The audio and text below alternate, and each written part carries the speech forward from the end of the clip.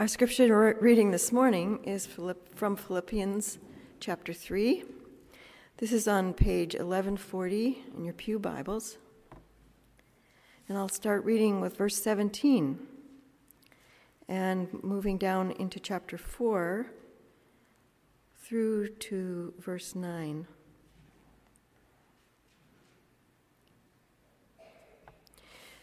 Join with others in following my examples, brothers, and take note of those who live according to the pattern we gave you. For as I have often told you before, and now say again, even with tears, many live as enemies of the cross of Christ. Their destiny is destruction. Their God is their stomach, and their glory is their shame. Their mind is on earthly things, but our citizenship is in heaven. And we eagerly await a Savior from there, the Lord Jesus Christ, who by the power that enables him to bring everything under his control will transform our lowly bodies so that they will be like his glorious body. Therefore, my brothers, you whom I love and long for, my joy and crown, that is how you should stand firm in the Lord, dear friends. I plead with Euodia and I plead with Syntyche to agree with each other in the Lord. Yes, and I ask you, loyal yokefellow, help these women who have contended at my side in the cause of the gospel, along with Clement and the rest of my fellow workers whose names are in the book of life. Rejoice in the Lord always. I will say it again, rejoice. Let your gentleness be evident to all. The Lord is near. Do not be anxious about anything, but in everything by prayer and petition with thanksgiving, present your requests to God, and the peace of God, which transcends all understanding, will guard your hearts and your minds in Christ Jesus. Finally, brothers, whatever is true, whatever is noble, whatever is right, whatever is pure, whatever is lovely, whatever is admirable, if anything is excellent or praiseworthy, think about such things. Whatever you have learned or received or heard from me or seen in me, put it into practice, and the God of peace will be with you.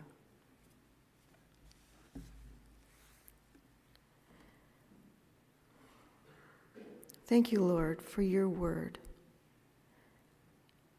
and just how it impacts our hearts today on this very special day of the year, when so many of us in different parts of the world pause to remember your birth, the fact that you came to us in a body like ours. You, the creator of everything. We can't even imagine how that could be, and yet we know it's true. I pray that these thoughts will transform us today and for this week, and as we think about traveling into the new year. Help us, Lord, to think about the future with a new vision of who we are in our hearts and in our minds, and who we can be in you, and to think about wonderful things, the wonderful things from your word, because we know, Lord, that we have the mind of Messiah that you've given us through your Spirit. I pray for Pastor Yuri this morning as he brings us your word for this day. I pray that you give him joy and liberty in speaking your words. In the name of Jesus, amen. Ordinarily, I wouldn't dare bring coffee into the pulpit, but actually it's just to help me to remember, to thank the people who showed up early this morning, Christmas morning, to help us worship more effectively this morning. And earlier this week, Rose and Michelle, independently and yet became apparent very quickly, they both wanted to come early and make coffee for you this morning so that you'd have something to drink on a cold Christmas morning when you may have felt, oh, Christmas morning and I'm off to church. So thank you, Rose, and thank you to Michelle.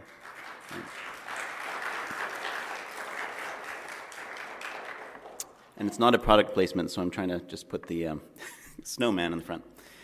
And I'd also like to give a huge thank you both to Joel Mogilevsky and also to Dan McRuer, who week in and week out so faithfully serve us every week. Dan helps us, of course, to be able to see the words that are being spoken or sung, and he has done that for so long and so faithfully and with never a complaint, never a murmuring at all, just always happy to serve. So thank you so much to you, Dan. And the same I could say about Joel as well. Every week, pretty much, he's serving here, helping us through the live stream. Those of you who are watching through the live stream, next time you see Joel, please give him a thank you. He just has a wonderful servant's heart. And I'd also like to thank Rich as well. Rich is helping with our live stream as well, so that when I say words or I've asked for words to be projected, they are able to be seen on the screen that you're watching at home. All this takes effort and it takes time.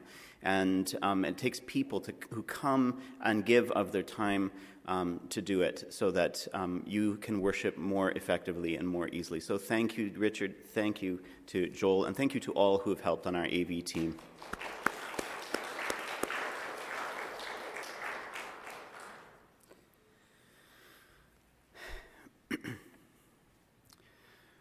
Well, the book of Proverbs speaks of the friend who sticks closer than a brother. But in the modern world, we mostly only have acquaintances, or at best, alliances, or fandoms. Sad as it is to say, most people, and particularly most men, find it incredibly hard to make good friends, let alone a friend who sticks closer than a brother. Well, I'm blessed to be able to say that in that regard, I'm a bit of an outlier. I've known many friends, many men who I would call close friends. But if I were asked, of all those I've been privileged to call friend, which would I say sticks closer than a brother? Well, this man would leap to my mind. This picture was just taken on Monday. Life being what it is, he and I rarely see one another outside of work. But we've served together at the Symphony for about 20 years. From where he sits, he can always see me, and I can always hear him, usually about 20 feet off my left ear. And if you were to come backstage at the concert hall on any given day, it's more than likely that before and after rehearsals and concerts, on work breaks and lunch breaks, you'll find us together. Part of this closeness comes from the kind of work that we do, which is unique even in the orchestra. Because in an orchestra, the cellos and the basses often play the same notes, more often than any other pair of distinct instruments. We are the foundation of an orchestra's sound.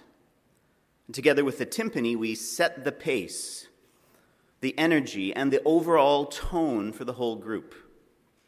So, my friend Meredith and I have a lot to sort out. But of course, we're professionals, so we could do all of that without being friends. It helps that we like each other, though. And over the years, we've been through a lot together, too. Yet the closeness we enjoy is not obvious or predictable. We're really different in many ways. We have rather different personalities, and we come from very different places. I'm from Alberta. Meredith is from Alabama.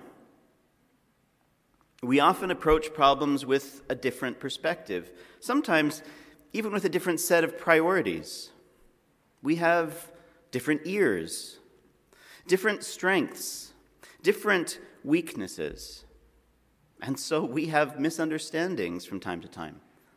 Given the pressure we're under to produce high-quality music in a very short time, we have our fleeting moments of crankiness, and we have had the odd crisis. But still, the process of working through our differences makes us appreciate one another all the more. We always look forward to seeing each other. I'm just smiling thinking about my friend Meredith. We trust one another without question. We can usually anticipate what the other is going to do. We pull together. We are, to use Paul's phrase in the passage we just heard, yoke fellows. We have learned to be of the same mind. This may seem like an odd emphasis for a Christmas message. Christmas comes on a Sunday only once every 7 years, after all. Preaching on Christmas morning, what an opportunity to wax eloquent about angels and mangers and shepherds and all kinds of stuff like that. To be honest, I was first drawn to this passage for Christmas because of the well-known words that I took for the title of today's sermon, Rejoice, the Lord is near. And we'll be focusing on verses 4 and 5 of Philippians 4. But as so often happens, as I studied and prepared, it became clearer why the Holy Spirit led me to this particular passage so late in the game after considering a lot of other options. Some a lot more obvious, some a lot more obscure. Here is the reality of this and pretty much every other Christmas. Whether or not you admit it, you're going to be disappointed. The perfect Christmas only exists as a composite, a mishmash, a haze of past memories blurred into one. Because eventually you forget about how you were hit with that nasty cold, or how stressed out you were about your company's Christmas party, or the jealousy and scorn you suppressed at those who seemed to have it all together. Cards and wrapping paper bought on last year's Boxing Day, gifts for all and sundry purchased and set aside throughout the year, menu planned Thanksgiving weekend, annual Christmas letter sent mid-November, tree trimmed by the first Sunday of Advent, gingerbread and shortbread, sugar cookies and fruitcake baked and ready for distribution, ethically sourced turkey, frozen well in advance, and at the perfect time set to thawing in the fridge, so that all that's left for December is working the mission clothing drive, and in the evenings, basking in front of a roaring fire, sipping eggnog. Don't you hate people like that? But the petty material disappointments of Christmas are nothing compared to the ways that some of the people closest to you are going to let you down. Today, your favorite people in the world will fail to show up yet again. Others will say things that will make you wish they had just stayed home or that you had.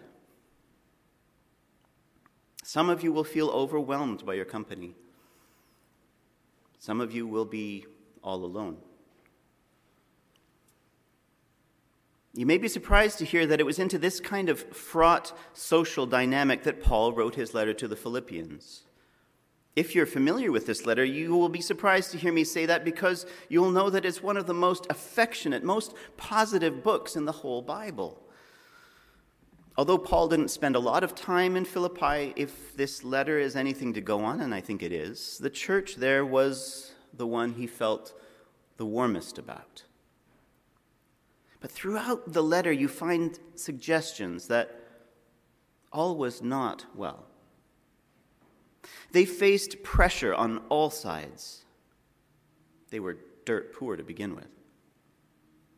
Their fellow Romans and Greeks mocked the Gentile believers relentlessly for their pretentious faith in a Jewish Messiah. Their fellow Jews kept telling the circumcised believers to give up their delusions of a man who was also God. But there was also pressure from the inside, and that was what especially threatened to explode. In our passage, Paul names two women, Euodia and Syntyche, who were at odds with one another.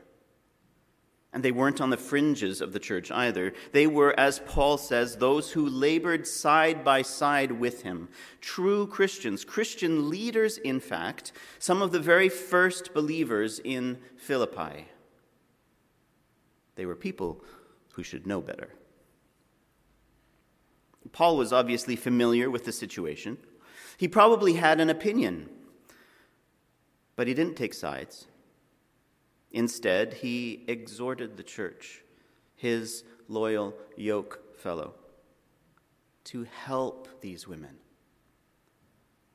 It's that situation that prompted the famous sentences that we're considering today.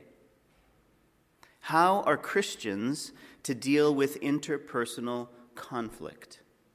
How are we to grapple with the disappointment of being let down by the people we love? Paul says, rejoice in the Lord always. Rejoice? Did I hear that correctly?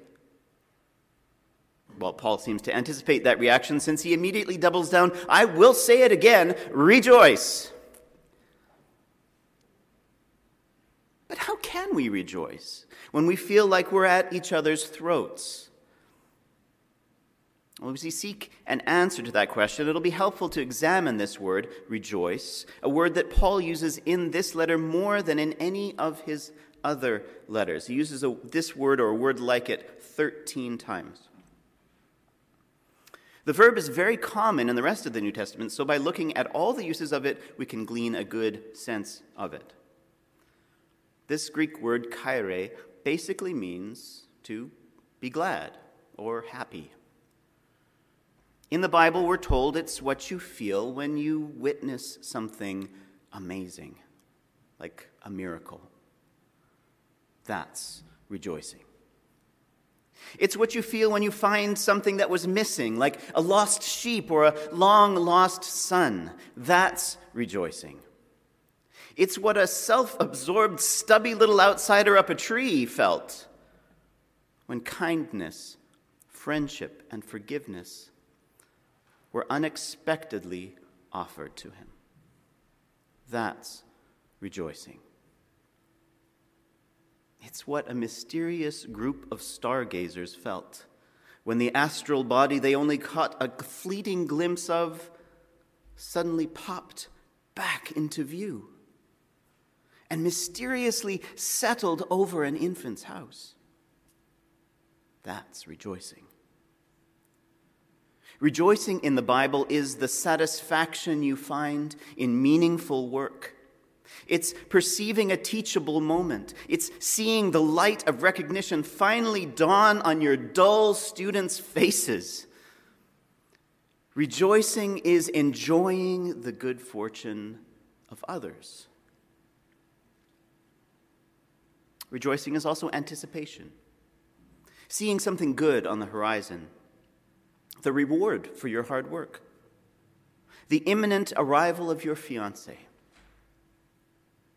the coming reign of a good king, the right king, strong, gentle, and just.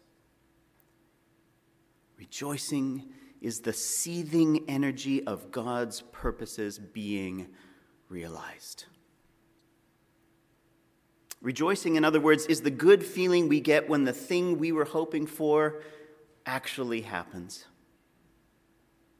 Of course, if what we're hoping for is not a good thing, rejoicing is the good feeling that betrays a bad heart.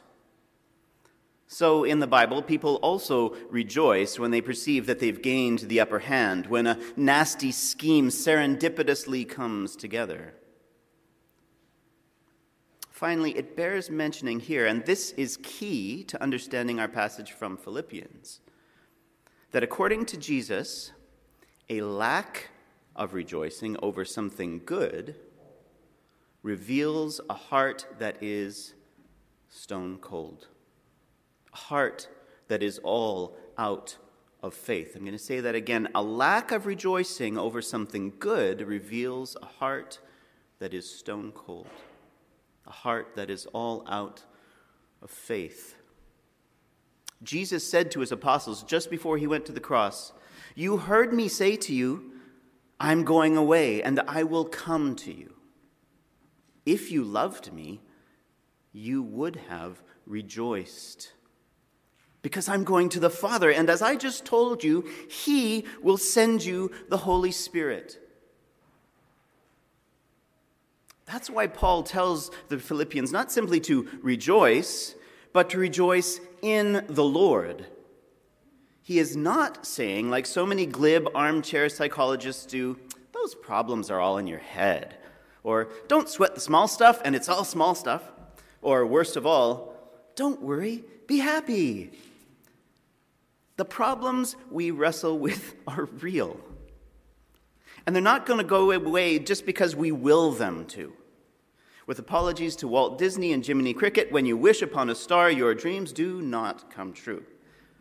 Now, what kind of crazy Christmas talk is that, Pastor Yuri? No, denying reality is just a fool's game. But still, as Christians, we have, or at least we should have, the ongoing awareness of an even greater reality than we could ever possibly dream up on our own. We are always and forever in the Lord. We are in the Lord. The Holy Spirit, who the Father sent to us when Jesus' time on earth was done, that is the Spirit of Christ himself, dwells within us, uniting us to Christ. We are in the Lord. Incidentally, that is the true hope, the true gift of Christmas, not the baby lying in the manger, not some idle fantasy to go back to Bethlehem and live when Jesus lived. As special and unique as that time was, it is important to remember that, as we just heard him tell his disciples, it's far more important to realize that it is because he has come and gone that he is always near to those who are united with him by his Spirit. That is the source of our otherwise inexplicable joy. That is the basis also of our responsibility to love others, because we can now literally see them as Jesus sees them. Being in the Lord is the only ground upon which we can expect to bring peace to the world. The Lord is near. That's, of course, also a reference to the fact that Jesus is coming again. And incidentally, that is the true meaning of Advent. He has come and he is coming again. In the Lord, we anticipate, we rejoice in the knowledge that he is coming. That joy stirs us to reconcile and be agents of reconciliation, to be at peace with one another and the world, and to be peacemakers. We are, to use Paul's phrase again, loyal yoke fellows with Christ and with one another. We have a duty as loyal yoke fellows and a privilege as loyal yoke fellows to work together, to be to one another friends closer than a brother.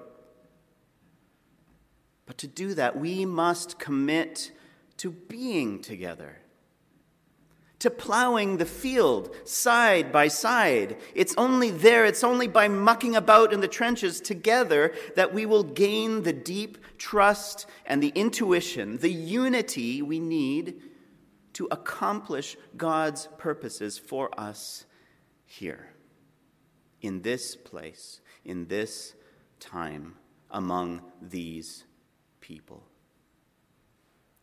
We must be of one mind. And that's literally what Paul writes in verse 3, where you see the word agree. Literally, it is being of one mind. So it's not that we must agree in some superficial way about every issue or there's some big problem in the church. Faithful Christians will have different opinions and convictions about all sorts of things. The Bible makes that abundantly clear. But in one mind, even when our notes sound different, they can blend harmoniously. They can weave an intricate counterpoint. But again, only if we are of one mind, only if we are of one accord. So today, and throughout this season, as you go home or you're visiting, if you're on your own or whether you're inundated with unwanted guests, or even if you have one of those rare Christmases where everything feels just about right, rejoice in the Lord. Rejoice in the Lord. I will say it again, rejoice. Join in the singing that tells of his coming, even if it's just you listening to the radio or on YouTube. If you are in the Lord, he is always there, in and around and beside you. Enjoy those family gatherings and dinners. Even enjoy the relatives and guests who say the things that should have been left unsaid. See them in the Lord. Ask him to help you to perceive them with his eyes. Long for those who are missing. But rejoice in the Lord, anticipating the eternal day when time and space will be no obstacle, when he will transform our lowly bodies so that they will be like his glorious body. And make plans over these next couple of weeks. Make plans with your fellow loyal yoke fellows in this congregation. Dream of how you will help every heart in our community prepare him room by next year. Because whether you rejoice or not, the Lord is near. How much better is it to acknowledge and embrace it, to appreciate and benefit from that fact, that you are in him and that he is coming, even if you don't sense his presence next to you, immediately beside you, in and around you. How much better to dream of reality, capital R, that greater reality of your eternal existence in the Lord, than to cling to the tinsel hope of some supposed Christmas miracle. In that way, any disappointments will fade, as so too, eventually and inevitably, will the gifts and trappings of even the best of Christmas seasons. But you will be left eternally with the satisfaction and joy that you can only find in his advent. Let's pray together. This is a prayer taken, actually bound together from two different prayers in the collection of Puritan prayers known as the Valley of Vision. Let's bow together.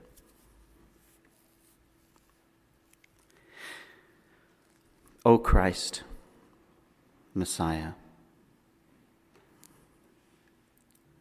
all your ways of mercy tend to and end in our delight. You did weep, sorrow, suffer, that we might rejoice. For our joy, you have sent the Comforter, multiplied your promises, showed us our future happiness, given us a living fountain. You are preparing joy for us, and us for joy. We pray for joy, wait for joy, long for joy. Give us more than we can hold, more than we desire, more than we can think of.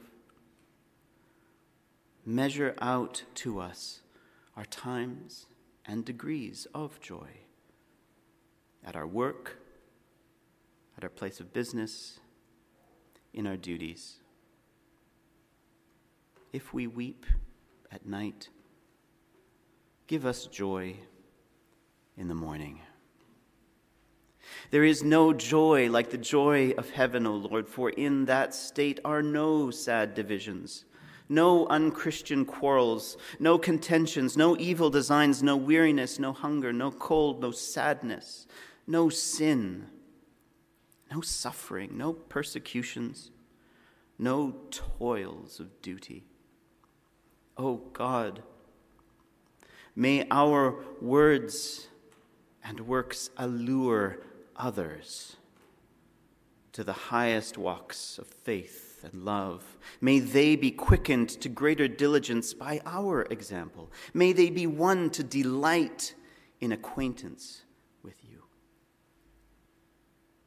May they be warned of coming doom by our zeal for Jesus. Cause us to be mirrors of your grace, to show others the joy of your service. May our lips be well-tuned cymbals sounding your praise. Let a halo of heavenly mindedness sparkle around us, and a lamp of kindness sunbeam our paths. Teach us the happy art of attending to things temporal with a mind intent on things eternal. Amen. As a benediction today, I'd like to offer a hymn from Philippians 2. Your attitude should be the same as that of Christ Jesus, who, being in very nature God, did not consider equality with God something to be grasped, but made himself nothing, taking the very nature of a servant, being made in human likeness. And being found in appearance as a man, he humbled himself and became obedient to death, even death on a cross.